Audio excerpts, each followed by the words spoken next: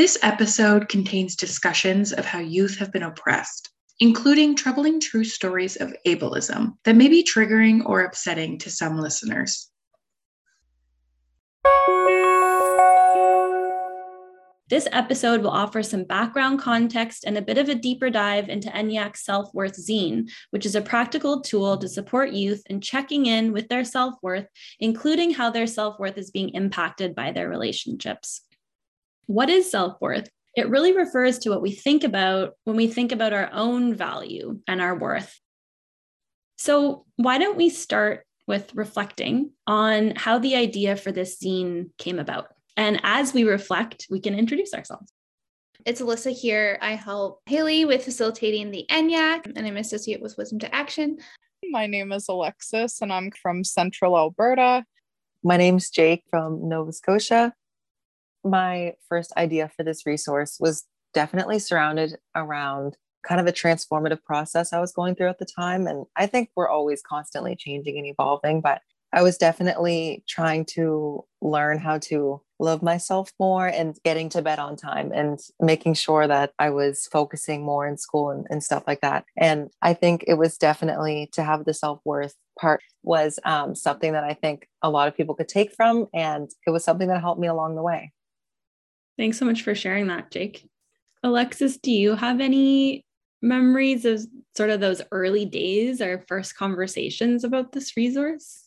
I do, actually. That definitely takes me back to about a year ago. And at the time, I remember as a group having discussions about the fact that it really is true, the cliche of needing to love yourself in order to be able to have healthy relationships and love other people. As much as that is like put around in inspirational quotes on Pinterest and whatnot, it really is true. And I've found in my own life that is definitely something that I'm working on personally. And I think a lot of us can relate to struggling with self-worth because it is something that I don't think always comes just naturally for people. It is a process and it's always a work in progress. And I think it's really important for young people to have access to this resource to both evaluate where they're at individually with their self-worth, but also how their external relationships are impacting that as well. Sometimes if we don't have a strong sense of self-worth, we self-sabotage how we might have our values supported in our life or how we might see things that we want because we've created like this space where we don't have that sense of, of love, of care, of the type of support that we need, of having our values show up in the relationships that we have, of like all of those things. And I love that that's where kind of creating the zine, having those checklists and having that process came into play. Here's something I remember vividly Alexis saying was kind of how the idea of self-worth and self-love is capitalized almost, and how it's like you have to have this bath bomb or this lotion or this shampoo like to feel self-love. But I think even bringing it back to our zine and how it's simple, but it's also kind of complex in the way that it's worded and it gets you thinking. But the zine is definitely something that it doesn't cost, and it's not something that you have to buy into to feel worthy or self-love for yourself. Thank you so much for bringing that up, Jake, because self-worth for me, definitely, I see a lot of capitalism on it. And specifically, I was thinking about a lot of the movement around self-care. Like it's about a trend. It's about getting a photo on Instagram. It's about going to a spa and is often used as a way to make oneself look better in the eyes of others rather than doing that internal reflection and really evaluating how you feel about yourself. So that's what we wanted to look at in this resource specifically, is really, as Jake said, getting back to basics and examining and reflecting for ourselves on how we feel.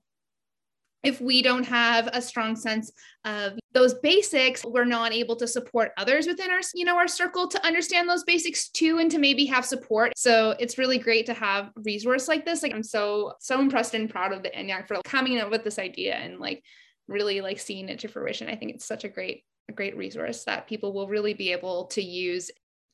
It's interesting, this conversation about capitalism and buying and that connection with self-care and how it's almost been commodified. And it's interesting when you think about all the conversations that we had about social media and the sort of the monetization of self-care, because that's a whole industry telling us that we shouldn't have self-worth, we shouldn't value ourselves, that nothing about us is worthy, and that everything about all these other things is perfection. And that's what we should be getting towards. And then on the flip side, I think stigma was such a huge kind of motivator of this resource. So I just wanted to put that out there too, because I think we could almost bring that into the conversation a little bit, because I think our conversations about stigma and marginalization really fueled the need for this resource, or that. So I know that's two different points, because we're thinking about social media and that constant sort of comparison and how that impacts our self-worth. And then we're also thinking about that piece of marginalization, like these elements of our identity where we're not, where we're told we're not supposed to feel self-worth, or because of systemic reasons, we don't feel self-worth. So I remember when we were talking about social media, a lot of conversations around what the perfect life should be. For instance, when we log on to our Instagram feed or our Facebook feed or TikTok, we see influencers, but we'll also see people we know. And social media is inherently designed to be a place where you post the absolute best moments. There aren't many people who post negative things or that they're eating a bowl of cereal because social media is an environment that has been made to make us desire likes and attention and shares and comments from others. And so it makes sense as to why it is that way, but it's also really damaging especially if you're a young person and you see all of these people who look like their lives are amazing and you're like, well, I can't have that, I'll never be like that. And then it really hurts your self-worth. It makes you feel like you're not good enough. Why don't I deserve this? So social media definitely was an important part of this conversation. And as for the stigma piece as well, in my case, in one area of my life, I face people who tell me that I shouldn't exist, that because I have disabilities, I'm not worthy, I'm not capable of anything. At the intersection of gender, I face people in medical care making presumptions based on that. People telling me I don't deserve medical care. Like, I've heard a lot of really terrible things. And I think I was 16 at the time, and it was actually a peer of mine who told me that because I have genetic conditions, I should have been left to die as a baby because I'm contaminating the gene pool, which that's not their right to say or anyone else's. But hearing that and everything else growing up that I've had to go through with this, it really makes it hard, I will say, because I do have an amazing group of people that I'm really lucky to have in my life, including the ENYAC, honestly, who do cheer me on and who are amazing people who value me and remind me of that. However, it's sometimes difficult when you do have all of these other voices who are saying that you shouldn't even be alive, let alone have any kind of worth in society to feel good about yourself. Thank you for sharing that, Alexis. And obviously, I'm sorry to hear that. That's horrible. And there's nothing to be said about that other than that's horrible. And thank you for sharing that. And I think that point that you made is really important to emphasize. I think it's not really a radical thing to say that a lot of folks are being told that they're not worthy, so it's like, it's really logical that a lot of us are struggling with our self-worth in relationship with ourselves, like we've all talked about, right? Like, we've talked a lot, you folks have talked a lot about internalized stigma. Mm-hmm. So it makes sense that there's a struggle with self-worth, and then there's a struggle in relationships when we're being told a lot of the time that we're not worthy. So I thought that, Alexis, was a really important thing to remember in the conversation around kind of how the zine came about. Thank you. Within like 2S LGBTQ and like queer communities, if you're constantly seeing like stigmatizing images and stigmatizing messages online or within like in maybe like your home setting, and you're trying to deal with your own queer identity and trying to deal with that, but then you're also internalizing the stigma. And so even though you might be part of that, and then we talked a lot about how then if you're not able to reflect and try to see your own self-worth outside of all those voices that are coming against you, then sometimes you're that voice for someone else.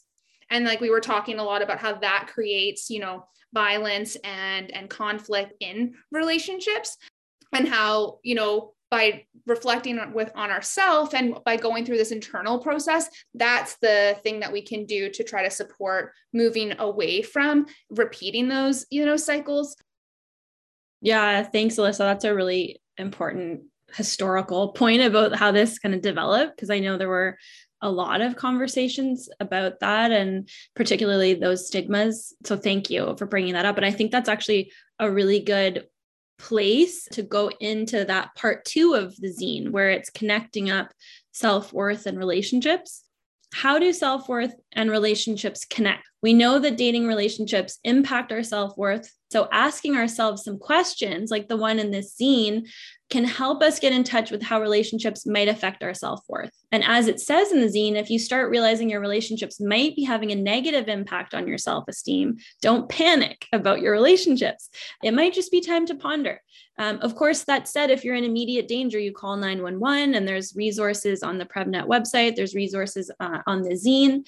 But if you're not in immediate danger, it might mean it's time to reflect on your relationship and the impact it's having on your self-worth. So I thought at this stage we could talk a little bit about part 2 of our zine, where we started making those linkages between checking in with ourselves and then how we're doing and our overall kind of sense of ourself and our self-worth. How is that impacting our relationships? And I've had this quote in my head all day, so I'm just going to say it because it's the quote that I think of when I think of this connection between self-worth and relationship. And it's Maya Angelou saying, you might forget what someone said to you, but you're never going to forget how that person made you feel, right? And I think that is an interesting launching point for kind of thinking about part 2 of our zine in terms of relationships and how they're impacting how we feel about ourselves and our relationship with ourselves. When I think of linking the two, self-worth and your relationships together, I think one of the first things that kind of came to my mind was our internalized feelings about ourselves, of course.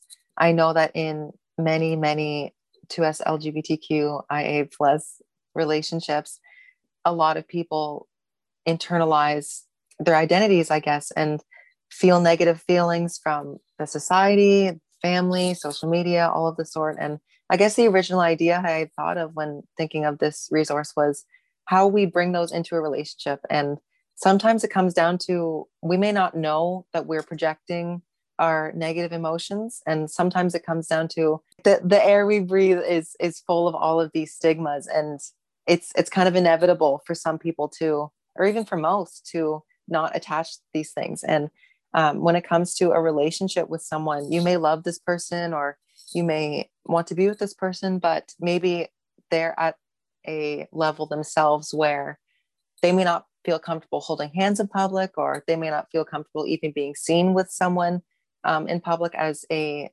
couple, just because of the stigmas they have in their own. And that's nothing against the person. And we all have to work through certain feelings we have, of course. But I think doing a check-in on yourself and seeing everything you're bringing to a relationship, maybe positive or negatively, can be very helpful in having a healthy relationship. And of course, the other person reflecting as well, because it may be you who is the person who is doing more damage than the other, I guess.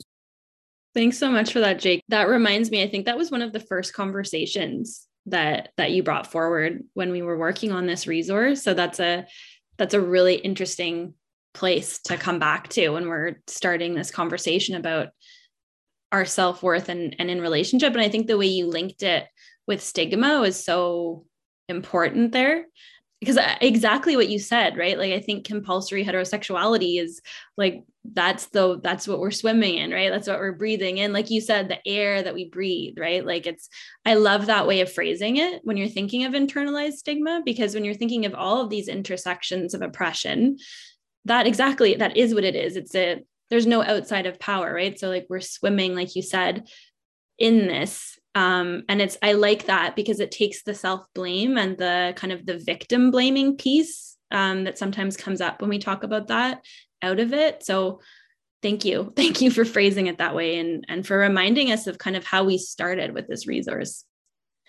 I also remember discussing this piece at bringing in the relationship side, this idea that we often see on social media or even just pressure within friend groups that you have to have a partner in the first place to be worthy.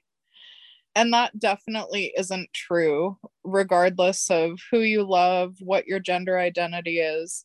You never need a partner to be worthy, because we also talked about the fact that there's this culture that sees someone as their better half, or like you need a partner to be whole. And that isn't the case.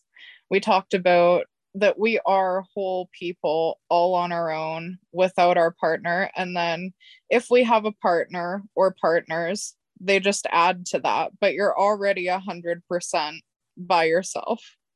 Such a great point, Alexis. The value that media and society places on romantic relationships, non-romantic relationships might be the relationships that are really valuable to you as a person. And that is totally okay. And you don't have to place significant value in romantic relationships if that's just like not your thing. And that's totally cool. That could be just where your values are. They're in, those other relationships. And that's where you want to put, time and effort and all of those things into. That's so important, Alyssa, because I remember when designing this, we specifically wanted it to reflect all different kinds of relationships in one's life. This section isn't exclusively about romantic relationships. If that applies, you can definitely use it to reflect on that, but it can also be about friendships.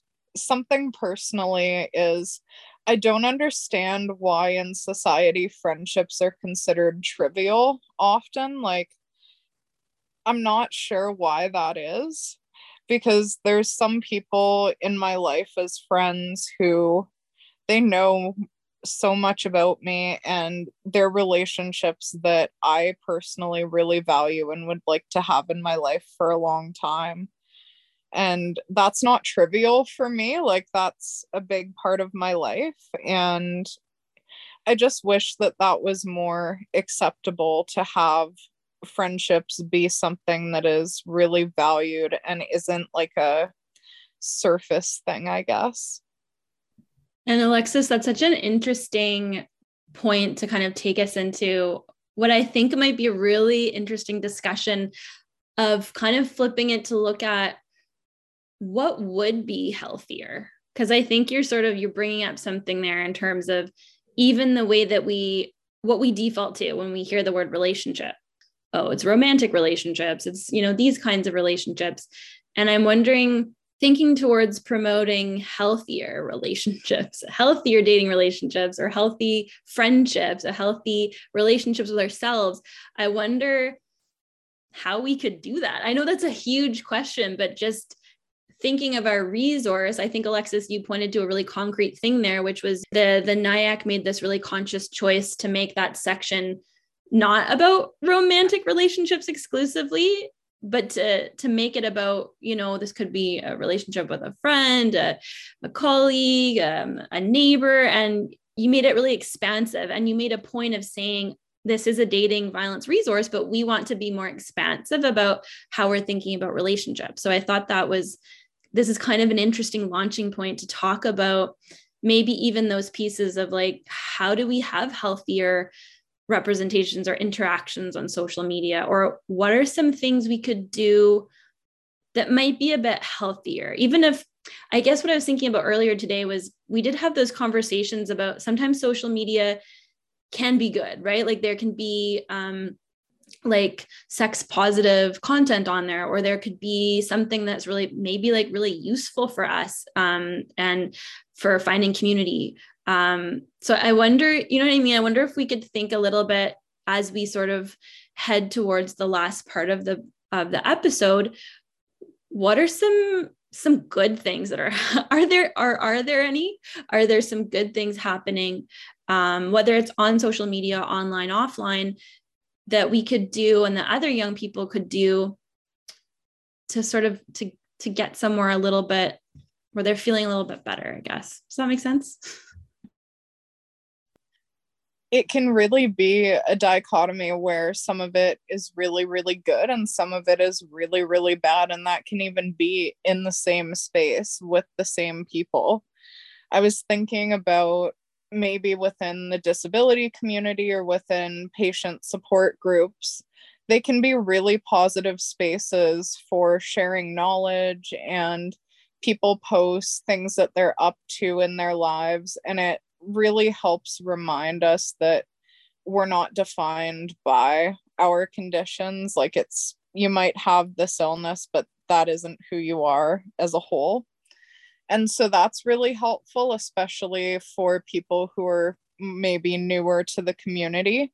However, there can also be that transference, as Jake mentioned, of like the internalized stigma. So maybe there's some internalized ableism going on here. And then that can really affect the entire group depending on how that goes. So it's really interesting that, yeah, these same spaces with the same people can be really positive and can also sometimes be really negative influences that are difficult to deal with. I think one of the things that we also talked about it was around some of the things that, if it's like a social media, how sometimes we might need to like take a step away from some of those people and how like that can be okay. In a lot of these spaces, they're kind of like cut everyone off if it's not like making you feel happy 100%. And I feel like just in talking about like healthy relationships and not healthy relationships, it's like, yeah, maybe that's not the healthiest thing to do, is to just like cut everyone out. And so I think that that's also important too, is like that part about reflecting. And if we're on a journey, likely some of the other people within our, circle are also on a journey of self-reflection and figuring out their things. And sometimes when you're feeling like you kind of mold yourself into wanting to fit into certain relationships because you don't have a strong sense of what your values are, your self-worth and all those things. So you'll just kind of mold yourself to being like in all these different relationships. And so I think that helps us support that, but also helps us support others. I think we're always going through transformative processes and we're always learning so much more about ourselves and the others around us. And even recently, I've had huge changes that have made amazing differences in my life. And like within the past month, I've slowed my usage of social media and I put my phone down more. And I think for anyone listening in, it's really important to take from social media that a lot of people emphasize like a really fast culture and always wanting to do something, always wanting to fly somewhere and go shopping somewhere and stuff. And really kind of sitting down and realizing that living in the moment is very exciting too and rewarding. And I really hadn't even like read a book in years. And recently I've started reading and it's wonderful, honestly. Yeah, I think there's definitely excitement in kind of an ordinary life because most of us live an ordinary life.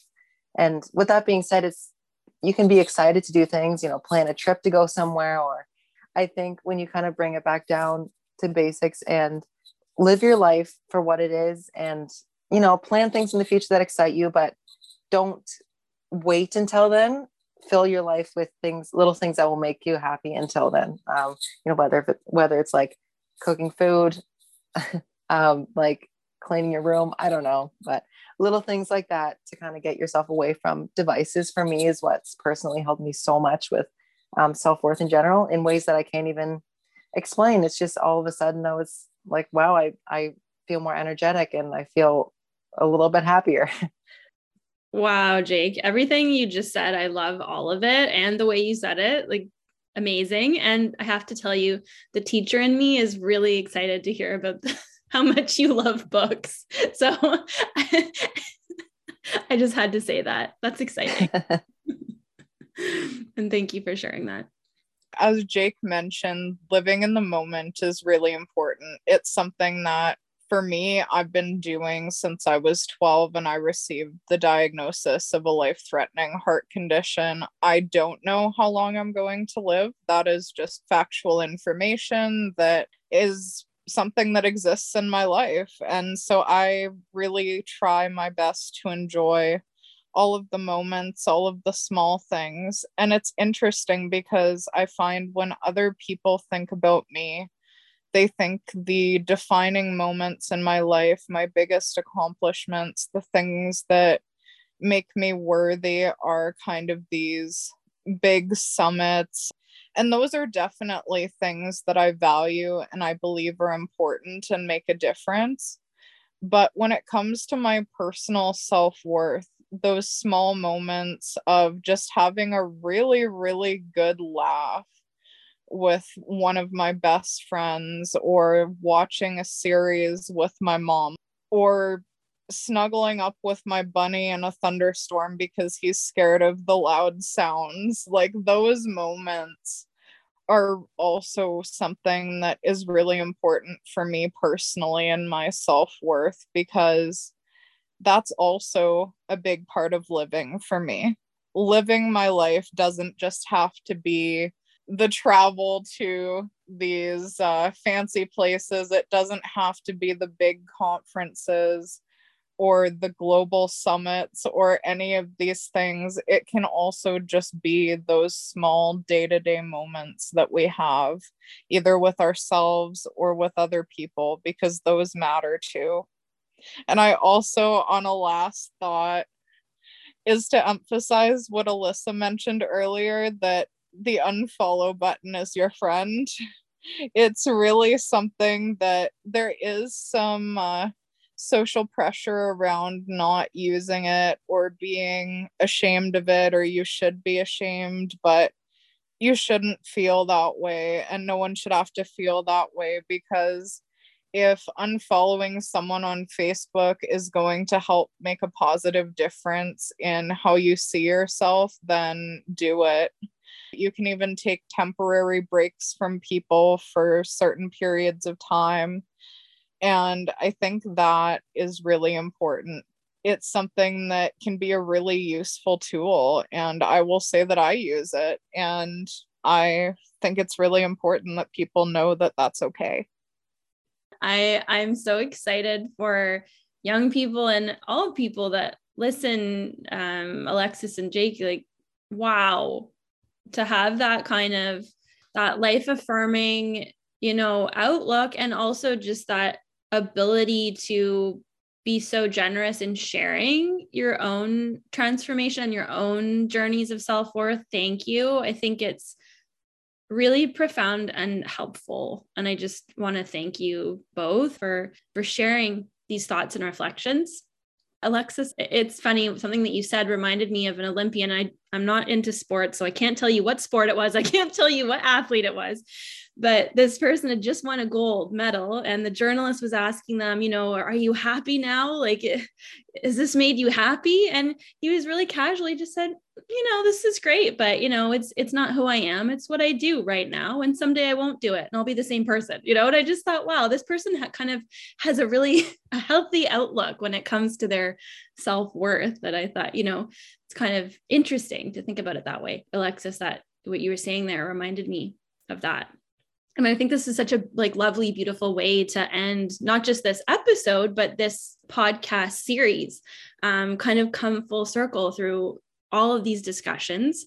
And we've talked today about self-worth and reflecting on it and what it really means. And I think those last reflections really do such a good job at explaining what that is, what self-worth is, what it means in the lives of young people, and how it helps young people to reflect on that piece in order to sort of get a reading on how their relationships, all different kinds of relationships, are influencing that feeling of self-worth, or that innate kind of understanding of our own worth and our own value.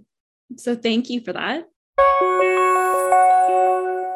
PrevNet brings together researchers, organizations, schools, and communities to prevent bullying and youth dating violence and to promote healthy relationships.